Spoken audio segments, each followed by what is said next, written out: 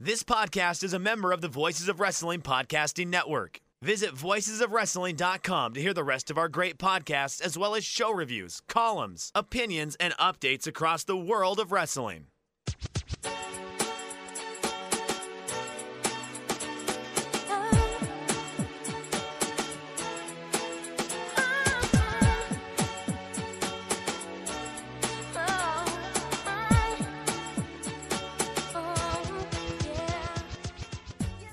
This is Everything Elite, the world's best podcast. Still the world's best podcast devoted exclusively to all elite wrestling. No imitations will be accepted.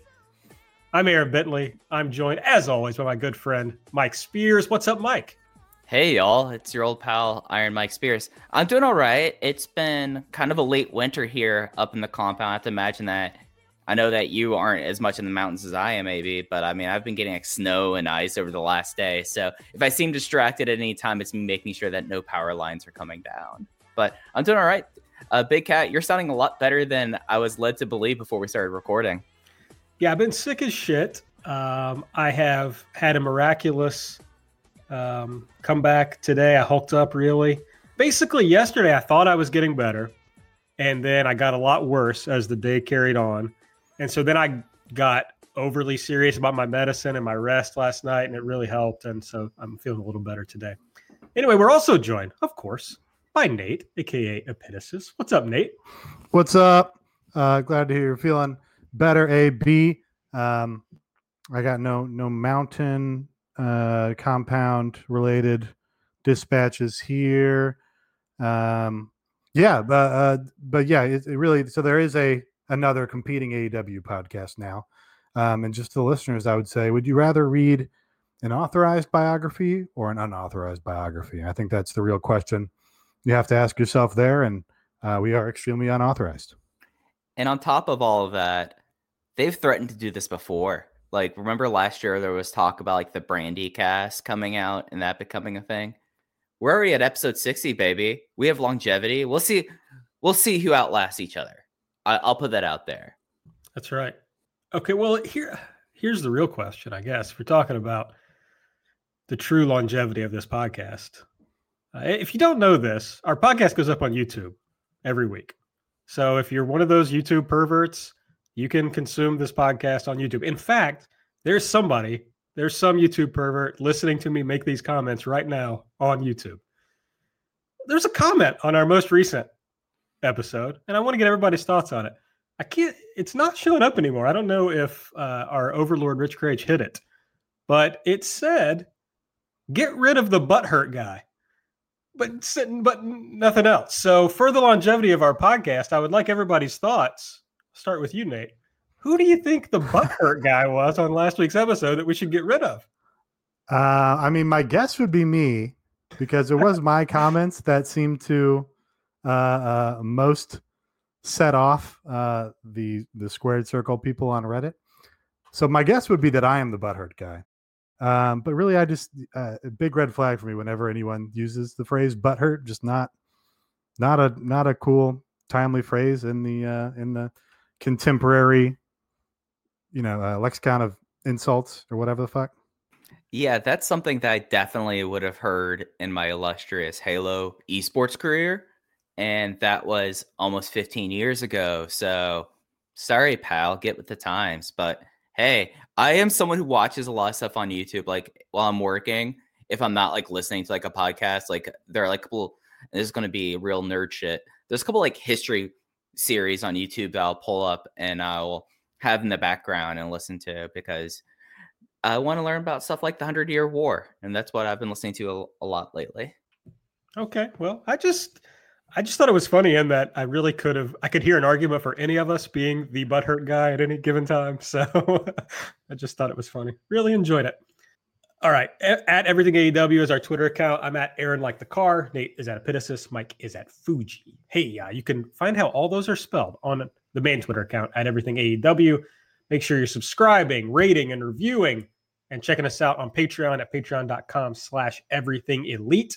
We are going to, of course, talk about everything from last night's episode of Dynamite We're going to talk about the ratings. We're going to look ahead to Revolution. And we got some other news and notes to chat about. But we'll start with Elite or Delete. Nate, get us rolling with your pick for the Elite part of Dynamite last night.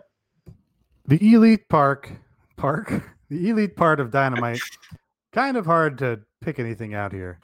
I guess I'm going to pick the main event just because it was the main event. And in particular, in the main event, Mr. Cody Rhodes, the ace of the promotion, your top babyface, your top Western babyface, really, that's currently going, maybe outside of Nick Gage. And just fantastic performance in that main event. It's really what you want to see from a, Southern style cage match where he gets blood within like the first 2 minutes of the match or something, and then sells for the big monster Wardlow and gets his big comeback and finally goes for a crazy dive off the top of the cage in order to get the win and advance to Revolution to get his revenge on MJF. Just exactly what you want to see from American pro wrestling storytelling here. Yeah, absolutely. And on top of that, this whole match was pretty much set up exactly how in like my mind palace I would want this match to go.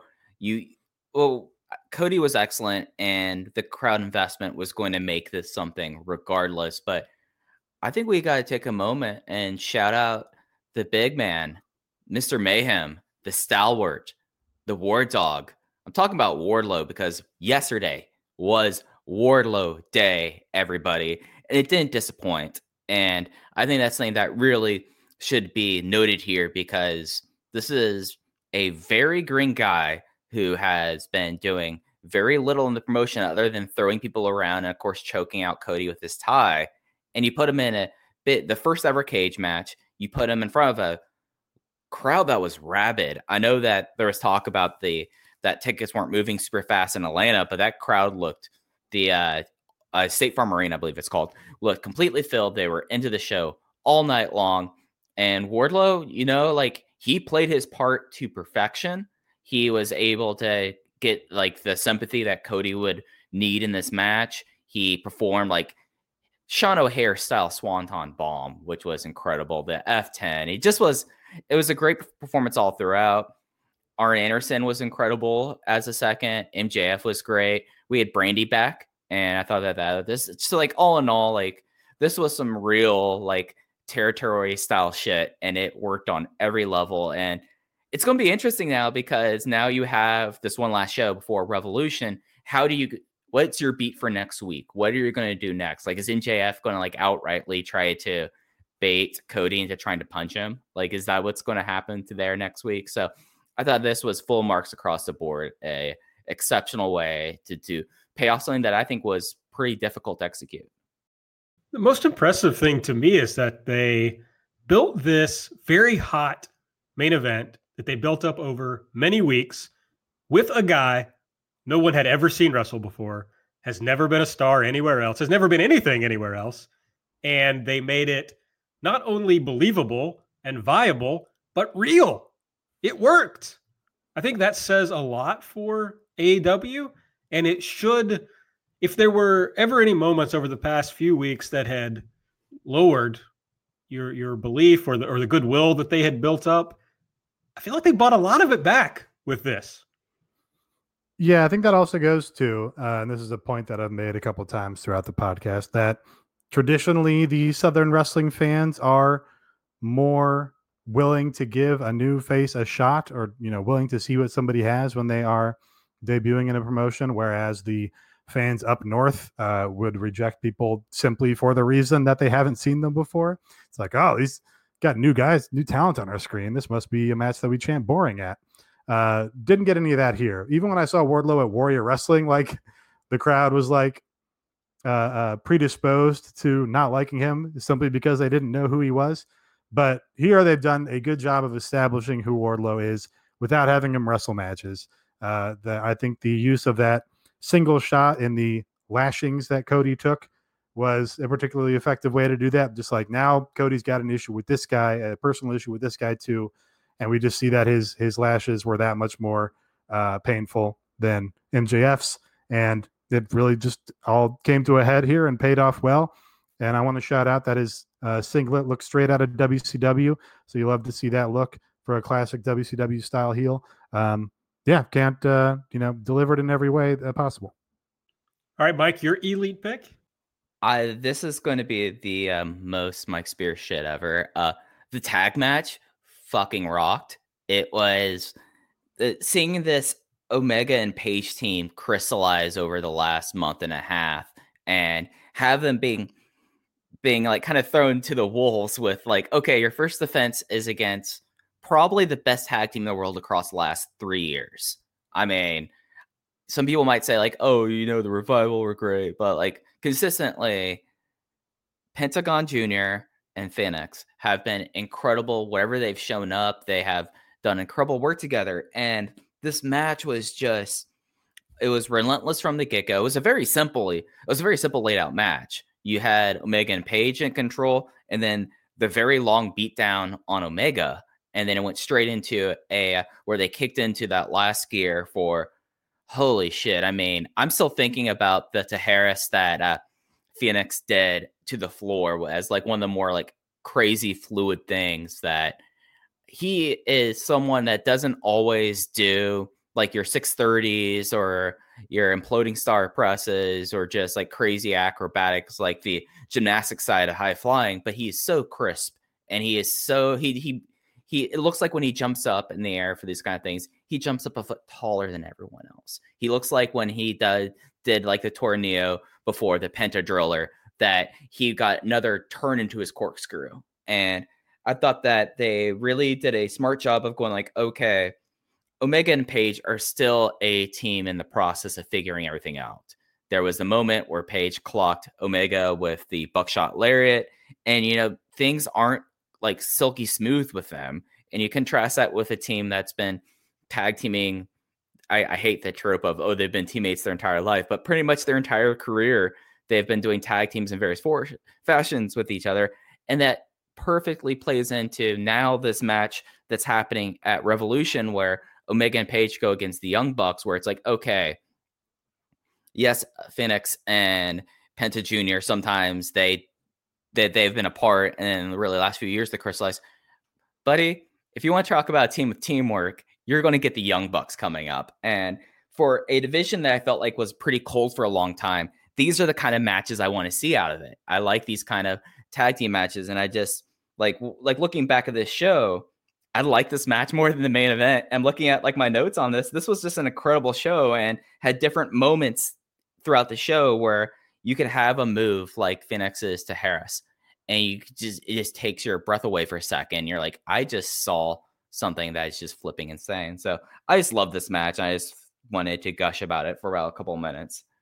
Yeah, to me, Omega and Page is the best thing in the promotion and has been for most of its run, most of the run of this tag team. It's like they deliver these great matches every time out. They are two of the biggest stars. So when you put them together, it's like the crowd goes crazy for it.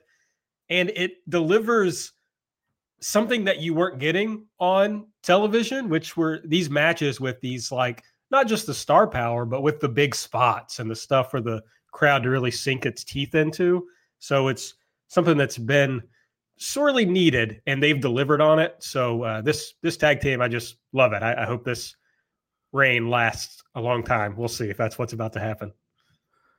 I wasn't like super blow away high on this match, but it was a very strong match. I wanted to shout out the Lucha Brothers and their heat segment and like the different energy they sort of brought to this match. There's like a real sense of like uncontrollability when they're in there, especially because they just flaunt the rules and break them all the time. And JR gets mad that they're not tagging out on commentary or whatever, or that they're not abiding by the 10-second rule. And like Phoenix and Pentagon just don't care. And they're just going to be in the ring as much as they want, or run in and out of the ring as much as they want. And, they're not ideally suited to play heels because they're too cool and the crowd likes them too much. But their performance as heels is fun in that way, because it just seems like they don't give a fuck. They're going to do whatever Rudo shit they want. And, just if the impulse strikes them to jump out of the ring onto a guy at any given moment. They're just going to do it and not give a fuck. And I think that's like such an interesting contrast between a team that's kind of getting their act together to have like this chaotic, unrelenting team for their first offense after we had SCU teams matches in their reign, which was by and large, I feel like the benefit of hindsight, we say it was fine. Like there were some matches that were decent in it. There wasn't anything I would say to this level during their tag team title reign. And then we're getting like this tag team of Paige and Omega. So interesting, like Aaron said, because we're seeing two of the biggest stars in the promotion learn to be a tag team together. And I think that's so interesting. And I'm kind of harping on this point, but it makes the matches more compelling because it's something you don't see that often. It's a tag team finally get together. I mean, the only thing I can think about in recent history was The Bar in WWE. And that just was like randomly one day they decided to make them into a tag team after having an unconscionably long feud. But this one is like, hey, we were a part of the overall same group. We're now teaming together. Hey, this is actually starting to work out. And they catch fire and they win the titles. Now they have to go against the would-be like stars of the tag team division. I think that's a really interesting storyline and different from a lot of stuff that goes on in wrestling. And I think that this is the treatment that this tag team division needs. Speaking of giving divisions new treatments, my elite pick for the week was the Nyla Rose promo. Not only did I think it was an excellent promo, like a really good heel promo, some might say the first really good heel promo in the women's division, but more importantly, it set up this division. One might say the first really good heel promotion. It set up a totally new scenario for this division. It gives this division some real heat, something for people to get worked up about and to chase her. I mean, she's laying out, I'm going to be the one-time champion because nobody's ever going to beat me. And she feels substantive. She feels like something that's like a real, I don't want to say roadblock, but roadblock in the way for the rest of this division. And that's new and exciting and makes me get interested in this division all over again. So that's my pick. Yeah, I thought it was a really good promo. We've talked about how they kind of booked the division backwards because you started with the scrappy underdog winning the title from the Monster in the first place and then like flipping it for the second title reign. But yeah, this is, I guess, where it really should have been in the first place, I think, if we want to anoint or crown someone by having them eventually climb and claw their way up to getting a win over Nyla Rose. What I especially liked about the promo and her performance was she was out there and being very, forceful and powerful in her delivery and in a good sort of way that you would want a dominant heel to be. But there was just something about her tone or her emoting or something that like you could tell she was still like a little bit mad or had like a chip on her shoulder or like still felt disrespected or still just felt a little insecure in that way that kind of made her seem more dangerous or more aggrieved. And that I think enhanced the delivery of it a lot. Yeah, she showed some swagger and like aggrievement that I think added a little bit to it. I've been someone that ever since I had the opportunity to do press with Nyla, I think the first thing I said is she has the charisma. Like she is someone that like has the natural charisma and makes stuff like this work. And this promo was kind of like, hey, we're now fully behind you. Just make it work. And she knocked it out of the park. And I'm someone that when I like watch promotions and when I really study promotions, I like seeing how people develop as wrestlers. I like to see the progression. I feel like that's some of the most rewarding things in wrestling is when you find someone when they turn out to be your wrestler and you see them progress through this. But seeing Statlander and Big Swole on stage next to her as Nyla was already having like this coronation moment and you had Swole get right up into her face. And as someone that I've been like, I think Swole could be a future star. I think she could really do it. And she's been improving and she's been growing. And the fact that like this could have very easily been a segment where the two of them could have gotten eaten up by just like the sheer charisma of Nyla. I thought that Big Swole in her part was great. And I thought that Chris Statlander, for someone who's really been adrift since they did away with the Nightmare Collective, like no one's been in worse straits out of a regular roster member in this promotion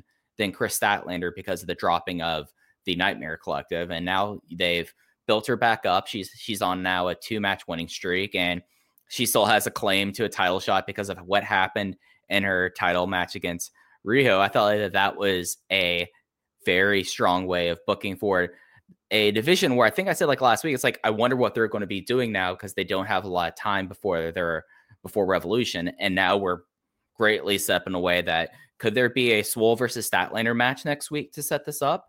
Could it just be a full on 3-way dance match? Like there's a lot of possibilities here that I find pretty intriguing. 2 details that I also enjoyed. I liked Big Swole came out and just sort of like sauntered in the background. Like she didn't just come out and be like, I'm going to come stand on my spot now and do my promo. Like she just like wandered around the background and made her presence known before she came up to Nyla, which was neat. And the boop, Kris Statlander did a boop. Of course, I was proven correct that the boop is good. The boop is getting hugely over. Superstar boop. And she comes out, but does not boop Nyla on the nose. She boops the title belt. Just a good little detail to like ground the segment. Like, yeah, you know, she says she's an alien or whatever, but she's out here because she is trying to win this title belt and be the champion. All right, well, give us what you didn't like. Your delete pick of the week. My delete pick of the week. I guess I'm going to say putting heels on commentary that just like shit on stuff. This is, I don't know. I think I have an allergy to this because the WWE, it's very reminiscent of WWE commentary, and that basically just get, people trying to get digs in on the other commentators and shit. In this episode they did with Britt Baker, it was a better performance than her initial commentary performance, however many months back that was, when she just seemed to have no personality whatsoever. And this one, we got more of that heelish personality. Of course, I have praised her heel turn at length on this show, but I don't know.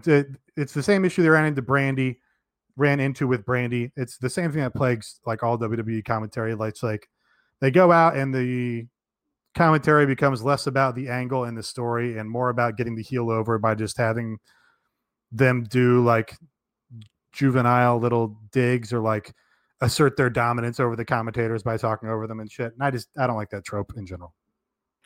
It just was something that I felt like there was the moment where like she threw out a line about, I forget what move it was specifically, but it was like, 33% of jaw fractures come from like a blunt force trauma to the mouth. I was like, okay.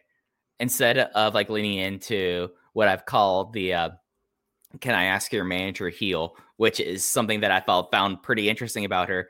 Just like the dentist, like kind of things made it kind of hokey. I did think that the chemistry that she's now started to develop with Tony Schiavone, which was such a central part of heels in WCW and in NWA, where the interaction there, I think that's been solid. But like in this, it just was kind of distracting from a match where like this was the first time that Shauna's been on TV since she lost the tables match against Nyla. This is the first time that Kris Statlander was on TV since the whole Nightmare Collective snafu in Miami. And it just was in this situation, like I totally get how WWE for Nate has completely killed the idea of the heel on commentary. But at the same time, like we had like Jericho on commentary with Sammy before and it was fine, but just like did not work here that well.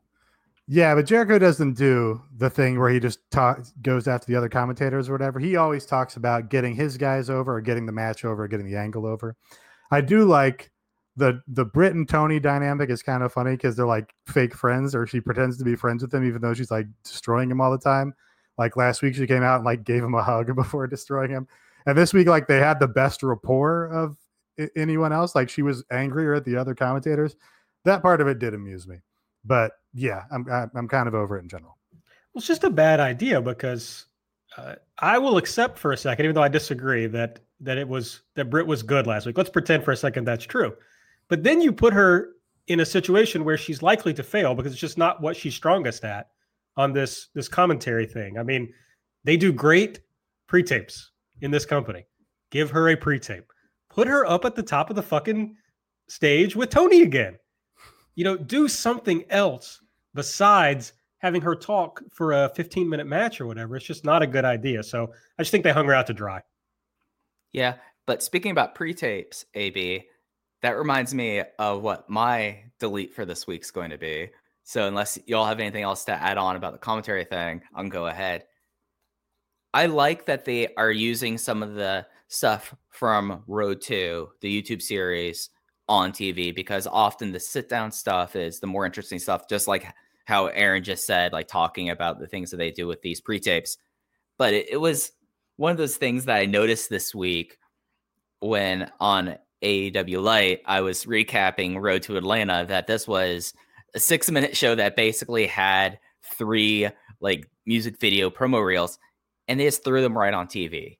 And for, I guess maybe for like new viewers, it's important to kind of set the stage for that. But having these on TV at like weird times almost, because you had the Nyla one leading right into the Nyla promo right after the women's match, which I guess, like, if seeing how they have treated the women's division, that was the block for the women last night, which is kind of frustrating. It just was something that it just like reusing it made it feel like the other properties that they've built up aren't as important, and especially since this is going at least to their literal hometown of their ace and the spiritual hometown of the promotion, having like all this build up for it and just repeating it on TV, I found like was pretty frustrating. But I also admit that this might be nitpicky of me.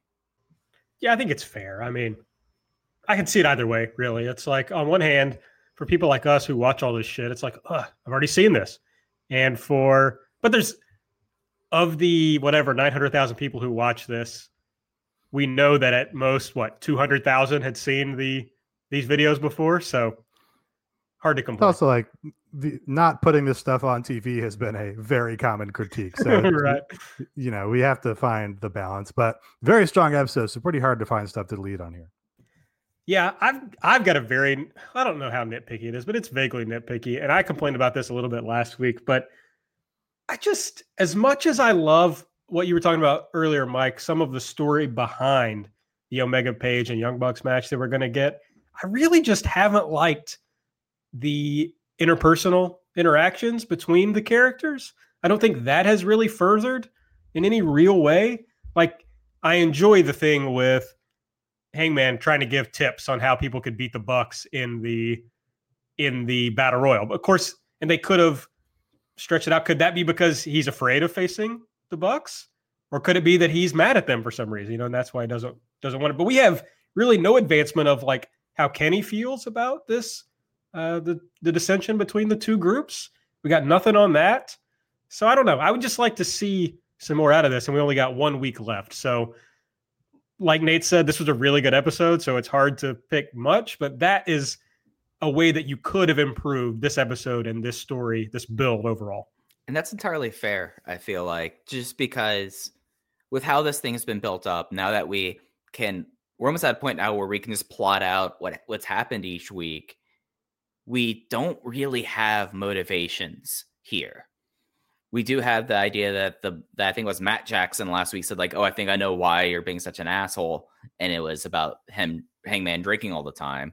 But really, like, what is Kenny Omega's thing? And then, of course, next week, Kenny Omega has his other feud going on with Pac right now. So it's just like, this should be like a big moment, not only in the promotion, but also in the storyline of the overall Elite Extended Universe about these two teams colliding, especially with how it's been built up since All Out. And it feels like it's almost a little bit of a disservice that maybe piggybacking on your thing here, AB, maybe they could have used this time that they repeated stuff, which I did look up. 64,000 people have watched Road to Atlanta. Just so that's basically nobody. basically just people like me. So I feel like that they really could be developing this, because this is a big match. Like, this is a match that in the canon of the promotion and the canon of the faction is just this is like the second like big breakup that could be happening after the whole like Golden Lovers versus Young Bucks and the whole Cody thing. So I feel like that there's things here that are leaving on the table that if they're going to build up the match the way it deserves, they could be doing more. So I get your frustration. So I think we've probably devoted more time to this as an issue than it actually warrants, because it is nitpicky. But I do think the Kenny part of it is underdeveloped. Like the Page part of it makes all the sense in the world to me because we saw all this frustrations build with, coming out of the gate slow in the promotion, not being an executive vice president like all of his friends in the elite, losing to Jericho, etc. And that all, follows naturally to him chafing against the rest of the guys in the elite. But Kenny really here is, the Cowrie to Pang's Haruka and Page's Haruka and the rest of the elite's Risako, right?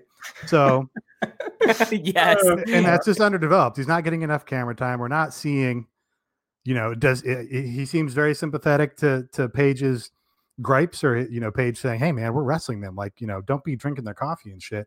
But then he still wants to be there for his friends. And it's just a little bit that conflict with him that I think is underdeveloped. Much like, Cowrie just doesn't get enough screen time on these first 8 episodes of Terrace House. So, wow, very strong. I like that. I like the tie-in there. See, and if we'd already done the Patreon Terrace House content, this would be an excellent segue. But I don't have a segue. So, no, on the Patreon Q&A this week. So patreon.com/everythingelite. Go check it out. We got 3 tiers, $3, $5, $8.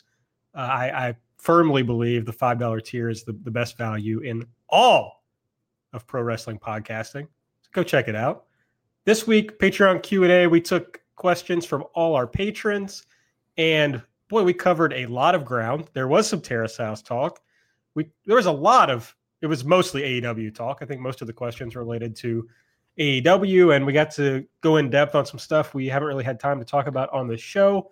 So it was a lot of fun. It also killed me. I became sick almost immediately afterward. I thought it might be the last podcast I would ever do. So just in case, I'm just like, this is like my, that thing where somebody's about to die and they have that like one good day and then it's over after that. This could be that one good day for me. You know what that's called? It's called a dead cat bounce. There you go. This could be my dead cat bounce show. So is that a Southern Fried Mike Spears? That's a real thing. No, that's legitimately a real thing, especially like in business, like the idea of what was the food stuff that you were talking about in New York? Funeral casserole, funeral potatoes. Well, that I don't know about. That's Midwest though. That's not Southern. Yeah, I'm not from there. That's Ohio ass shit, man. But it's a real thing where somebody's I don't doubt it. It's new to me. Yeah, somebody's going really downhill, and then they have that day, and you're like, oh, Grandpa's doing real well, and then the next day, Grandpa's dead. That cat bounce. Anyway, next week, Mike's going to be hitting us with a new episode of Breaking Strong Hearts. And let me tell you, somebody replied to our Twitter recently to say that Breaking Strong Hearts, the first episode of Breaking Strong Hearts, and there's already been 2, that alone was worth their $5 subscription. So these are great shows. Yeah, so this episode is going to be a little bit different. Breaking Strong Hearts has kind of been me breaking my usual podcast mold. Strong Hearts? What did I say? Nothing. Sorry. Oh, sorry. You threw me off right in the middle of the big pitch, man. God damn. So it's me doing my kind of exploratory stuff with podcasting and wrestling podcasts. The first episode was with Case Lowe, and we talked about one day in wrestling history, at least towards OWE. And this next episode, it's going to be a little bit more of a looser episode. I have some big stuff that I want to do for this series in the future. It's just not necessarily all of it came together there. So I'm really looking forward to it. And if you want more Terrace House talk, I've constantly have heard the need of an Everything Terrace House podcast. Maybe in the future, we'll get this underway. There are big things afoot in Terrace House currently that I can't wait to talk about with these guys when they get to those points. So the Patreon I know that I have a feeling Nate's going to talk about what's coming on later this month with the Patreon, and that is our live reaction to Revolution. That's going to be on the 29th. It'll probably be on the 1st. So if you're someone that is going like, okay, I need to figure out when I'm going to subscribe to it, probably subscribe on March 1st, because we'll be doing it the night of the show, and then the next day will be the first day of March. So a lot of big content coming your way on the Patreon. Yeah, we do AW Light every week. And I'll be doing Stardom Status soon, which is going to be an easy one because they canceled a month of shows, but I'm behind because I've been sick. So I'll do it. All right. Patreon.com/everythingelite. Ratings. Ratings came out today. Another boring edition of the ratings. 0.31 in the demo for AEW, 893,000. They were up in total viewers by about 70-some thousand, but up from 10th to 5th in the demo.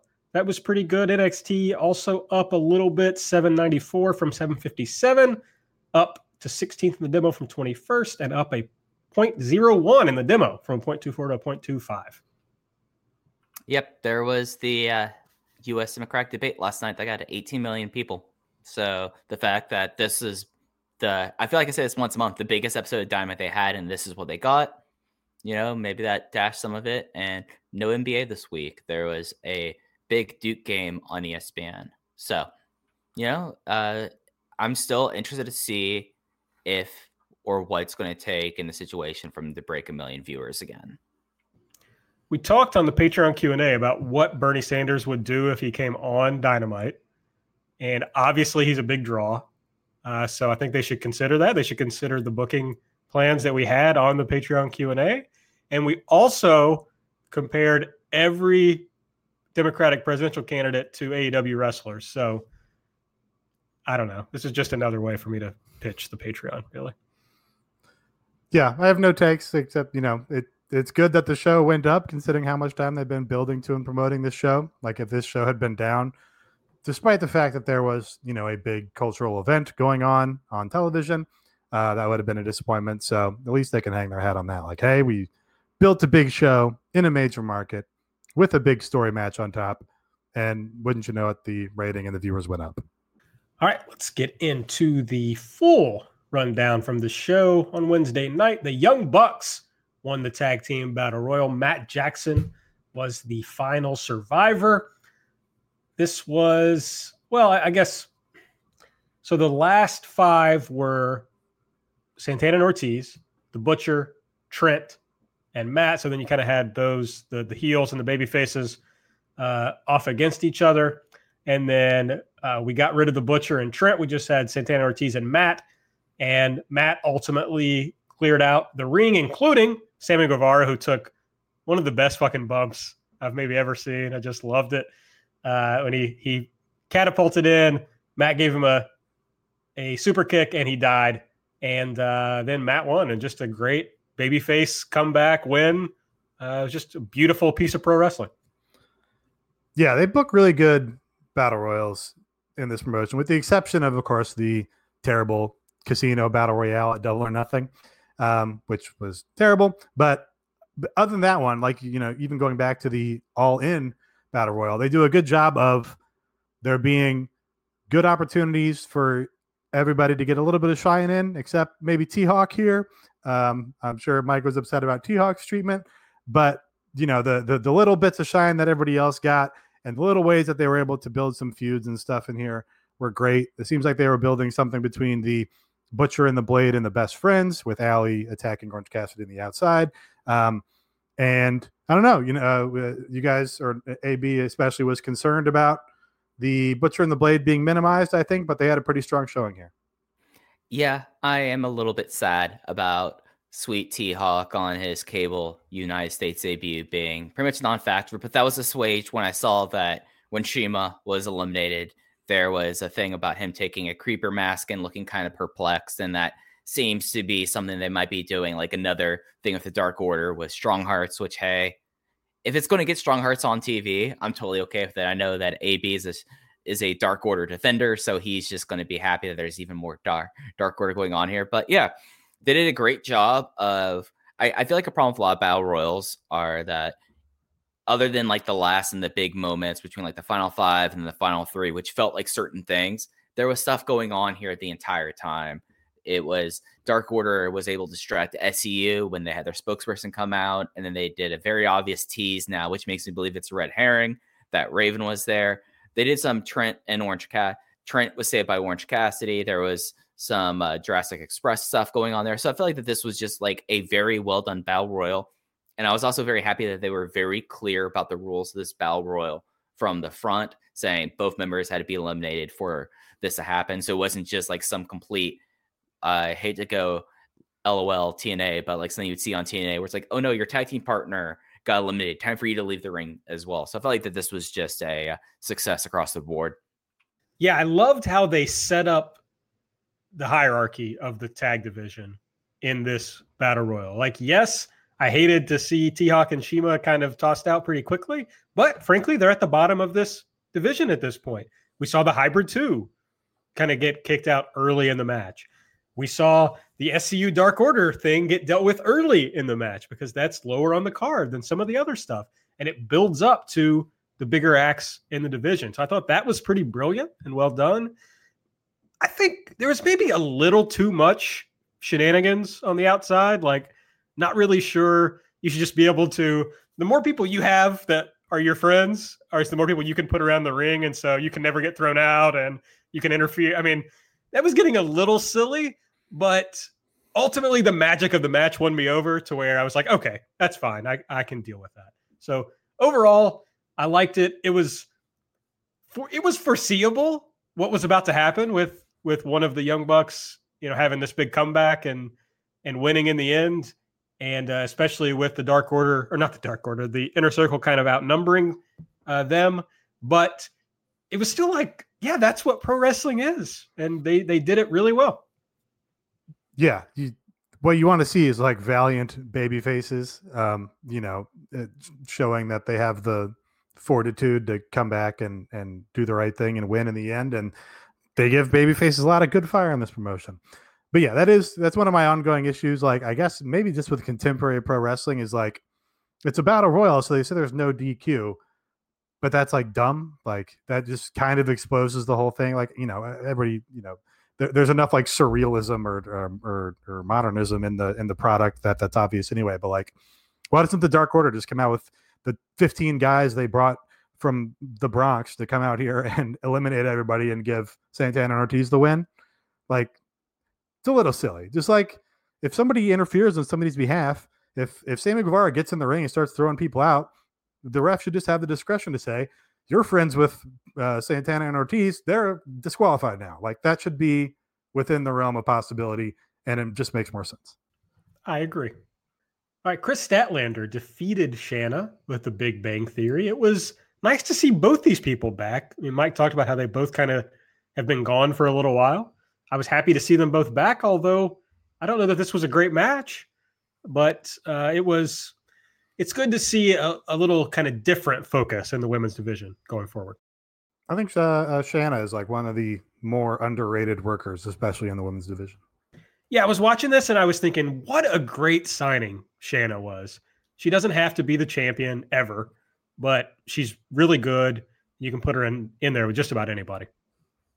Yeah, and this was a different kind of style of match than most of the women's matches they've had. So I thought that was kind of interesting. And I know I talked about this on the mailbag, but I like seeing some more variety in the women's division and the kind of styles that you see here. So I maybe was a little bit higher on this than you were, AB. I like this. Other though it felt like it was like window dressing for Britt being a heel on commentary. I felt really bad during the show. So when anything started to drag for like 30 seconds, I was like, fuck this. So I think what you were saying earlier about where they're going to go with Nyla here for the pay-per-view is interesting. I still think that it's Yuka Sakazaki, even though there was nothing hinted at about that on this episode. Chris, to me, is the one who should ultimately beat Nyla, but it should be a long time from now. So I hope they don't do Chris and Nyla at Revolution. I think that'd be too early for that match. I think you could do it and have her rebuild herself across time. I mean, they did it with Nyla, so it might be a little bit too repeating the same thing too soon. But I feel like that it's something that I mean, like they've had Statlander take losses before, so I'm not too worried about that. I wonder when/if we see Riho again. Like, she was not mentioned in Nyla's promo really whatsoever. You just wonder, like, did she reach the end of that tryout period and she's just like, I don't feel like flying to the United States 3 times a month anymore. I don't know. We did see her like a lot less over the last little bit, but the tryout period was supposed to be like 5 matches, wasn't it? So right. She definitely did more than that. At least I think so. I don't know. That'd be a bummer. I mean, I think that'd be surprising considering how big of a star she became. Yeah, just really like it seemed stark that it was like, okay, now the Nyla Rose era starts, and it could be 2 weeks before we see Riho again, or it could be 6 months. Like, no sign of her whatsoever.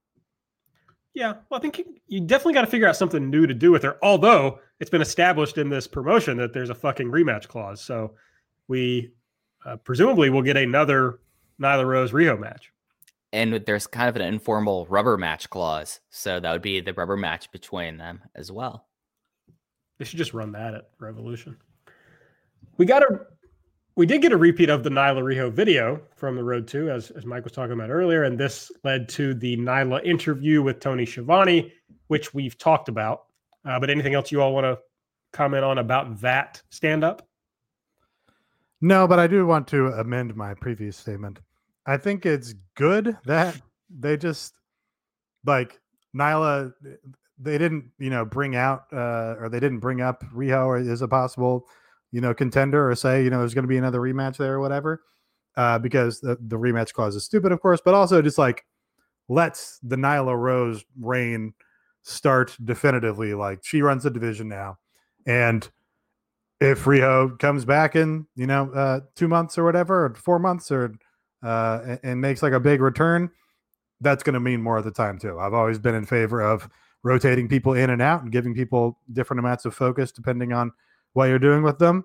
So I don't want to make it sound like I thought that was a negative. Well, she's not doing anything in Japan right now, so she's got plenty of free time. Jon Moxley defeated Jeff Cobb. He hooked Cobb's leg after kind of like rolling through Cobb's superplex. Really enjoyed Taz on commentary in this match. They brought him out like specially for it because he's the suplex master or whatever. And this was really enhanced by that, I thought. It just seemed like more of a wrestling scientific contest, even though like Jeff Cobb was out there as a mercenary as part of this big, sports entertainment angle or whatever. I really thought he meshed well with the commentary desk here. This was probably my least favorite part of the night, other than me getting up in my dander about the reusing videos. I just we knew that Jeff Cobb was going to be a short-term thing, and we didn't know what exactly the situation is because he's a full-on freelancer. So he was treated like such a big deal. And I did think that Moxley and Cobb had some fun chemistry. Moxley deciding eventually to go for Cobb's leg and that being worked into the match. It just was something that I guess it's just that Jeff Cobb is someone that is, as I've said before, kind of like a decreasing returns thing. And maybe I've seen way too much Jeff Cobb, because if I was like a new viewer and I watched the show, and if I was going to say, okay, there's 2 big debuts this night, there was Jeff Cobb and Wardlow, I would come out miles more impressed with Wardlow than I would with Jeff Cobb. So it just was like a match that I love the post-match stuff when we get to that, but just like the match itself was kind of underwhelming for me. I think it's interesting how much they protected Jeff Cobb, considering that the assumption is we'll never see him again, or at least we're not going to see him in the near future in AEW. But and maybe it's just that they're doing business and they're thinking, all right, let's protect this guy to show him that we'll take care of him if he wants to come back. But he doesn't have to take Mox's finish. He basically gets a banana peel loss here. Just big time protection for Jeff Cobb. I object to banana peel just because it's like Moxley for a title match, so it's kind of wild. It was a skill-based win, not a banana peel. Okay, he didn't have a monitor blow up in his face or anything like that. So, but yeah, and also I think that was a smart choice because the narrative had been that they were building him up as a monster. Like, this is Chris Jericho's monster mercenary. Like, this guy's tough as fuck. If you say that and then Moxley comes out and drops him on his head and beats him in 2 minutes, like, that kind of undercuts the story you're telling. I guess the idea is, it makes Moxley look super strong because he killed this monster. But in actuality, I think it kind of works against you. It's like, damn, I would have liked to have seen that match, or, something to that effect. So I think that's consistent with what the story they were trying to tell with the Jeff Cobb appearance. After the match, the Inner Circle, they just run in immediately and start beating up Moxley. Dustin Rhodes comes out to save him, and he kind of pairs off with Hager, which got a huge reaction in the building. I don't know. You say that and you tweeted that as though you're winning a point on me. Yes, I am. You're not, because I have said from the beginning, it's been very well built and it's been getting big reactions and they're doing it all very well. Okay. My issue is the match is going to suck. No, here's my point. Last week, there's an easy counterpoint to my point, by the way. You just say, but Nate, work rate is fake. Matches don't matter. And then you have me dead to rights, but you haven't come up with that for some reason. No, well, here's my point. Because I want to win on my own terms. Okay. Because here's my point. Last week, you all are giving me shit because I said it got a huge reaction. You said, well, yeah, they're in Texas and Dustin's from Texas. And I said, that's the point of TV. You get him this big reaction where you know you can get it, and it will filter down to the rest of the crowd. And that's what happened here. I think you're arguing against arguments we weren't making. I think that's you all said that. Do not gaslight me. I'm not gaslighting you. Not. First of all, Mike said that. Play the tape. Second of all, that's in line with what I said. They're building the feud very well. It's all structured very well. They're doing things at the right time to set it up to get big reactions. These are all good things about it, but none of which are contrary to the fact that he got a big reaction coming out here. That's exactly in line with what they've been doing. The match is going to stink, and it's not a pay-per-view level match. Match is going to be good. I can't wait to come on here after this match. Oh, I can't wait for the live. If this match is good, can't wait. If this match is good, we got to put some stakes on this or something. Yeah. There's just no way. I'll say this. It's kind of hard not to get a big reaction. We're coming down to save Jon Moxley on this program. Compare that reaction to the reaction that Darby Allin got later that segment coming down for the ultimate save, the real superstar. Yeah, he's a bigger star. There's no question about that. Nobody's arguing that, Michael. You're the person that said, like, oh, it was only because he was in Texas, Terry, and take my argument from last week and applying it here. I'm just saying the reaction for this was levels of magnitude lower than what you're building up to comparatively to things that happened in this very segment. I think you're overstating the reaction. No, I'm not, because we're not. Darby is a main eventer in this promotion. Darby is a big deal. I'm talking about a little mid-card match that's over. And it got that level of a reaction on this. That's all I'm saying. I'm not saying that they should put it on last and strip Jericho the title and put the fucking title above the ring, and whoever gets it is the new champion. That would be funny to see, actually. Darby, let's talk about Darby. Darby comes out, huge superstar with the skateboard, does a bunch of skateboard fighting. If I was... Wait, hold on. I'm sorry. Can we just talk first, so we're chronological here? Can we talk about Darby skating down the ramp again? A great shot of it. He looks awesome. He's got his nipples out. I mean, this was so fucking cool.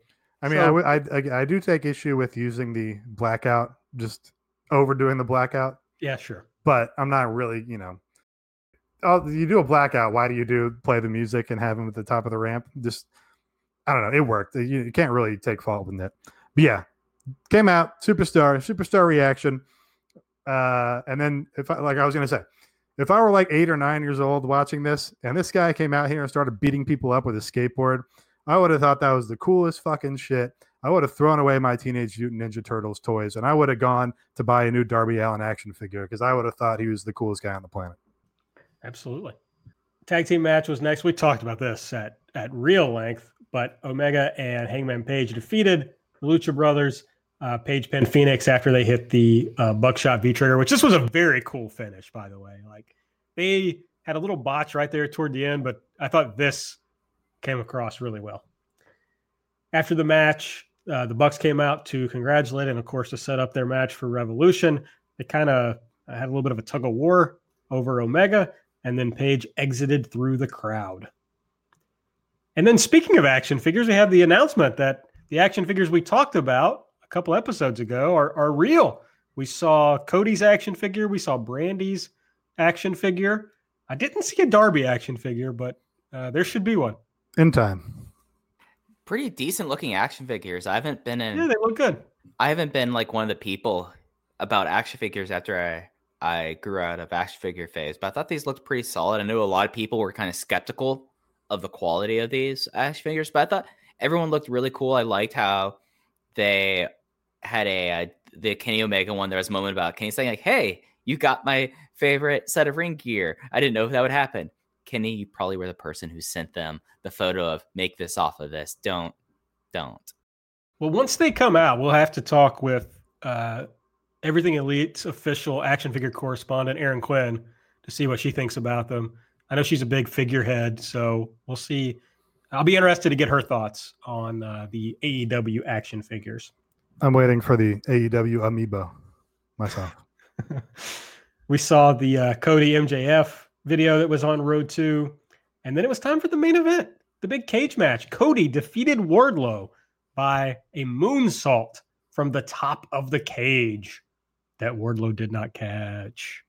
Oh, he did a pretty good job catching him, I think. Oh, you can't take that chest to chest from that height. Yeah, like, you got to catch him like. I mean, he did a better job than Road Dogg catching Cody, right? You can agree on that. Yeah. Yeah, well, sure. Usually when you I understand, AB, that you don't like Dragon Gate, but usually like when you base like for like a moonsault like this, you take it from the side of your shoulder down. You don't. Well, you don't just take it from your fucking arm, which is what Wardlow did. He didn't. Have you seen how big his pecs are? There was a lot of pec action there, a lot of pecs and lats in that catch. Like that was a decent base. Especially I was going to put over his catch. Yeah, especially considering that Cody did it without looking back, without pausing for a second. He got up there and immediately jumped the fuck off, whether Wardlow was ready or not. King shit right there. King shit. One thing, the cage looked awesome. They said it was 6 tons, but it had like a whole bunch of truss on it that made it look like that. The one thing in the future, latch it or rope it to like the bottom of a turnbuckle, like the turnbuckle post, just because like it just looked like when Cody was thrown into it, like he kind of like slid down and the cage was like shaking in a weird way because of the height. But I thought this cage, other than this, I thought they built a cage that when they said it was 20 feet tall, I was like, probably not 20 feet, but close enough to make it not seem preposterous for you saying that. Seemed very tall. And yeah, I have to imagine they do something with those cage sides after having the executive vice president be the first guy to try it out here, because I think this is all during the ad break. They did one good spot with it where, Wardlow threw him into the cage and then Cody started slipping between the cage and the apron. It was sort of like almost hung in a tree of woe on the outside of it. And Wardlow just took the cage and started pushing and pulling it and slamming against him as he was like trapped against the outside of the apron. But then he also threw Cody in a power bomb into the cage, and Cody takes the bump. And then because the cage is not like secure to the edge of the ring, the cage comes out. Cody, begins to fall, and he lands basically on, I think, his shins or his knees right on the edge of the apron. And it looked like the worst fucking bump like on the television to this point. Like it looked unbelievably painful and uncomfortable. And then of course, he again starts to slide basically out of the cage and off the side of the ring because it wasn't secure there. So I have to think him being in that match is going to go, okay, we need to reassess our cage protocol here. I'm glad it was different than any other cage we've really seen as far as like the whole setup. I was glad you couldn't really work outside the ring. I feel like you can get a lot of boring stuff that happens outside the ring in a cage match. So this made them do something a little different, and it looked cool. It looked like it hurt, when Cody went into it. So I don't know. I thought it was cool. This over delivered for me without question. Yeah, like this easily did. I did notice that, like when they described that, that sounded like the most disgusting thing as a former soccer player about having your shins hit up against the steel posts of that. So that's gnarly. But yeah, no, this over delivered like crazy. Like Wardlow again, he was thrown to the sharks in this, and I know that there was going to be a lot of benefit doubt, I think, that would have been given in this match. But I feel like that he held up his end of the deal. And I thought this match, for a promotion that, like, I know, like, everyone talks about WWE, like, having moments, this match had moments that people dreamed of for, like, this. Because they're going to take the clip of Cody doing that moonsault, and it's going to be in footage for the entirety of this promotion. Like, this ruled. Yeah, you want a real moment? Also, check out their social for the Cody post-match promo where he, basically starts crying, talking about his dad. Unbelievable babyface promo. Check that out. And yeah, I will say to sort of temper, this was my elite choice of the night, or Cody was, to temper that a little bit. I was gonna be pretty happy with this as long as they didn't have fucking stupid escape the cage rules and Cody could win by walking out the door. Like, just the dumbest thing. Ruins the cage match. If they got rid of that, it was going to be a success. And they did. And I loved even when Mick was ended up, setting up this little spot with Arn hitting MJF with the cage. But even when that opened, JR immediately is like, it doesn't matter. He can't walk out and win. I was like, excellent. Thank you for emphasizing that. It made, that stipulation made sense when it came into existence. And it just, modern wrestling has long passed the need for that stipulation. All right, well, that was Dynamite for this week. Here's what they filmed for Dark. Jimmy Havoc took on Marco Stunt. Joey Janela and Kip Sabian had a Falls Count Anywhere match. Can't wait to watch that one. Dark Order versus Strong Hearts. And Dustin Rhodes and QT Marshall took on Peter Avalon and Sean Spears, which apparently not today, but yesterday was Sean Spears' birthday, something like that. Saw it on Instagram. Yesterday was close friend of the show and my brother's birthday. That's right. And HBD Drew. And I think earlier this week was Carr's birthday. So this has been a big week for the All Elite Extended Universe and the Everything Elite Extended Universe on birthdays. A lot of parents getting after it 9 months ago. And Mayu. You beat me to it. Oh, also happy birthday to Mayu, of course. Yes. Happy birthday, Mayu, the ace. Okay, here's what's coming up next week, February 26th in Kansas City, Missouri. Kenny Omega and Pac will have a 30-minute Iron Man match. Jurassic Express are going to take on Santana, Ortiz, and Sammy Guevara. And the Best Friends will take on the Butcher and the Blade. And we're going to have a weigh-in, folks, for the world title match. Chris Jericho and Moxley. Got a feeling they're going to work Chris Jericho's weight. Two things. One, this is an open weight division. What the fuck does having a weigh-in matter? And two, Chris Jericho is someone that, who was I talking with? I was talking with someone last night about how Chris Jericho looks, because I know another reason why he probably wasn't wrestling over the last few weeks. His hair looked really great last night, guys. When you saw him, looked like that he maybe visited a friend that begins the letter B and ends with Osley. But his body right now, it rules, but he looks like a lobster. Like he has like a lobster shell.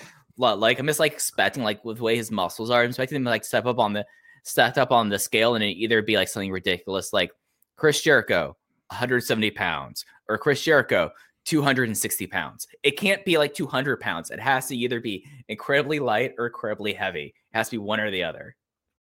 Yeah, I remember when they were building Cody and Jericho and they had the shitty contract signing, and I'm worried that that's what we're about to get. And it's like, wow, you guys didn't learn. You all didn't think that went poorly last time. So, hey, we'll see. Maybe this will have the God Mega Parekh back on. Oh, she has to be she's the Price Waterhouse Cooper of weigh-in amounts. I mean, you have a better idea. So obviously their intent here is we want a segment that's not a match that's going to tell the audience you're going to see the guys in the same segment, Chris Jericho and Jon Moxley. They did the contract signing, we didn't like it. What's better than a weigh-in? Do we have anything? I can't. There's certain these get trotted out in every promotion, no demand over time. They could do a rally. A rally. Yeah, I mean, we're in primary season. Do a rally. I mean, imagine a debate. Moxley. No, make it a town hall and it's funnier. Make them sit on stools and get up and walk around. Jon Moxley, what's your opinion of having town halls, weigh-ins, and contract signings in professional wrestling? Jon Moxley, what's your opinion of whether the Satanic Church created the coronavirus? Did that come up? Is that a thing? Oh, no, that's Jericho's podcast. Jericho's podcast. Oh. Yeah. Follow the fucking promotion, Nate. Jesus. Not in the promotion. That's third-party content. Yeah, God knows you don't like third-party content. What is that a reference to? Your whole thing is third-party content. Are you kidding me? The vlogs? No, those are part of the promotion. Okay. It's part of the canon. Yeah, it is. It was Excalibur referenced it on the television tonight. They didn't reference Jericho's coronavirus podcast. Oh God. All right. Here's what we know so far for Revolution. We will, I guess next week, we'll do a full-on preview of Revolution on this very podcast. The men's World Heavyweight Champion, Chris Jericho, defending against Jon Moxley. The tag team title will be on the line. Kenny Omega and Hangman Page will take on the Young Bucks. Cody versus MJF. Dustin Rhodes versus Jake Hager, the true main event of the evening. And presumably, I don't know, Mike, you've put this as speculated, but I think Darby versus Sammy is for sure, isn't it? No, Darby challenged him again during the break, saying, "See, take the match. At Revolution, I'll hit you up," and then having a spooky sign. Okay, all right. Yeah. Well, that's happening at Revolution, Probably, yeah. and presumably Nyla will defend the women's world title. I still think against Yuka Sakazaki, but I guess we'll see. Has anything come out whatsoever from Tokyo Joshi Pro or from Sakazaki about what she is assumingly doing over this week that she's not going to be on Tokyo Joshi Pro shows? No, but we know that she's not on the 224 Tokyo Joshi Pro show, and she's not on the 3-1 show. So yeah, it would only make sense that she's going to be in America. Yeah, and she beat Britt Baker. I think that's a pretty safe guess. That was with the intent of setting her up for a challenge. Yeah, and they might just do a Big Swole, and who was the other one that was out there? Statlander. They might do Big Swole versus Statlander. I mean, you can just do that. Maybe on the buy-in, or God forbid, you do 2 women's matches on the main card. Yeah, I mean, there's a lot of ways to go for that. They did make a big deal about how Britt said that Yuka was going to be out for months with having to get her molar reset and like that. So I'm not meaning to play devil's advocate here. It's just I just wonder. I do know for a fact that Strong Hearts won't be at this because they have a show on March 1st that they're promoting themselves. So I'd highly doubt that they break the realm of time and physics to make both this show and then be back in Osaka for Action 1. I just don't know what the hell else Yuka would be doing. I don't know of her doing other things. She's got more CBS procedurals to appear on. That would rule. All right, a few other things. Next week, immediately after Dynamite, there's going to be a 1-hour preview called Countdown to Revolution on TNT. The one they did last time was pretty good, so I expect this will also be good. Yeah, sadly, we're not going to get Hot Ones, which Excalibur has greatly put over on this week's show, or another repeat of The Longest Yard remake or Battleship. There was a Cody press conference before Dynamite this week. I don't remember anything particularly noteworthy that came out of it. I retweeted some live tweets about it. Yeah. Yeah. I was going to say, if you've listened to the show, we've kind of made allusions about this Nightmare Factory or Nightmare right. School. So other than that, I mean, it seemed like that. If I wasn't busy this week, I would have been on the call. So my bad on that. I guess the interesting story at it. So yeah, Cody said basically he's running a wrestling school, but it's not AEW isn't running it. He's running it. Yeah. And I guess the interesting thing, we've known about this boxer, Anthony Ogogo, who they're saying, we're training him there. But then he said, we're also training Sadie Gibbs there, which is kind of funny in that she was considered to be a real pro wrestler. But yeah, really they think they need to train her up a little. Well, how do I put this lightly? She's not been doing anything wrestling related, pretty much. For sure. Somebody reached out to me and was like, "Hey, how was she in Stardom?" And I was like, "She worked 2 shows, maybe." Because if you remember, that was the whole thing that started the issue with Will Ospreay, right? That she left early because her grandfather died, and so she only ended up working a couple of shows. She was doing fun dives and stuff, but you didn't really get a sense for whether she was any good, and I haven't seen her work anywhere since then. Yeah. But this is the school that is affiliated with QT Marshall and Glacier. I think it's in Norcross, Georgia. There's been a lot of wrestling schools over the last decade in Norcross. I know that Luke Gallows and Anderson had a school there for a little bit. But yeah, I think that this is something that is needed for someone like Sadie Gibbs, who needs the ring time more so than probably anyone else in the promotion to see how she develops, and that's good. Anthony Gogo, he did like that Southside like appearance with MJF where he punched out MJF last year, I remember. So it's interesting. I think that it's smart for them to start putting together some sort of infrastructure, especially given the state of where at least the greater North American wrestling scene is in. Not necessarily the same case in Lucha Libre or in Japan, but time to start developing stars. I mean, you see what the superstar machine is, as Brian would want to say. Norcross, Georgia, great place for high school basketball, in case you all are wondering. Great program there. Home of Jody Meeks.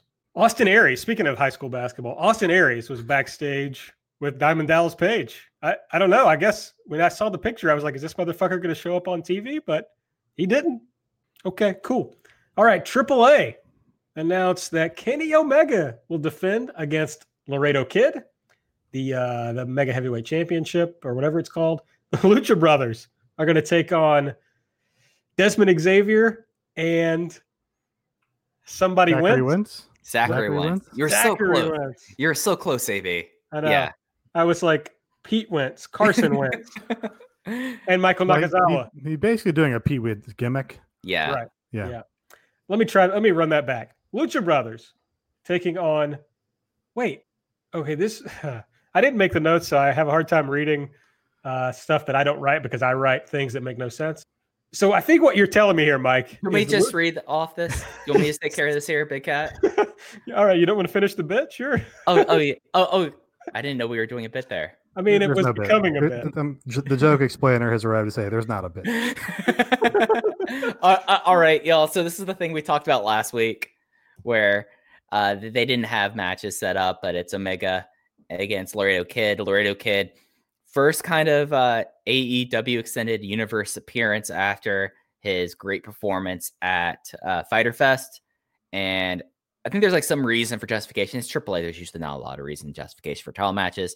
And then the Rascals and Strong Hearts members, Desmond Xavier and Zachary Wentz, get the title match. And then they do this tournament each year, AB, that I think you'll appreciate this. It's called Rey de Reyes, King of Kings. Do you know what the winner gets for winning Rey de Reyes? Crown of Thorns. No. They get a giant fuck-off sword. Oh, that rules. So Michael Nakazawa maybe could win this tournament. It's usually like a battle royal or they do like a gauntlet thing and have to bring back a giant sword into America. Yeah, I would love to see that actually. Maybe they'll do a vlog of Michael Nakazawa trying to get the sword back to America. Yeah, he's got to win now. Yeah. Dave the Clown's in the match. He's going to win. All right. Well, I think that's it. You all got anything else you want to talk about? Nothing. Okay, cool. All right, make sure you're subscribed to the show. Get these episodes as soon as they come out. Follow us on Twitter at Everything AEW. I'm at Aaron Like the Car. Nate is at Epitasis. Mike is at Fuji Heya. Give us a rating. Give us a review. 5 stars only. And make sure you check out patreon.com/Everything Elite. Remember that if you subscribe now, you'll be charged when you subscribe and on the first of the month. So if you want to wait till the first of the month, I don't blame you. But as soon as you subscribe, you get everything we've ever created. So you'll get several months worth of content. It's worth your subscription. So that's it for Mike, for Nate. I'm Aaron. We'll see you next week. Taz is with me. We're gonna call the rest of dark tonight. But Taz is with me. Yes, he is. Yes. Something like that. Yeah. We'll figure it out. Yeah, we got time to workshop it. We're all over it. Dude, that was some match. Oh, man. Moonsault was finish. The whole thing was great. That tag before it, like, dude, that's the only thing they could have followed it with. The tag match was great, man.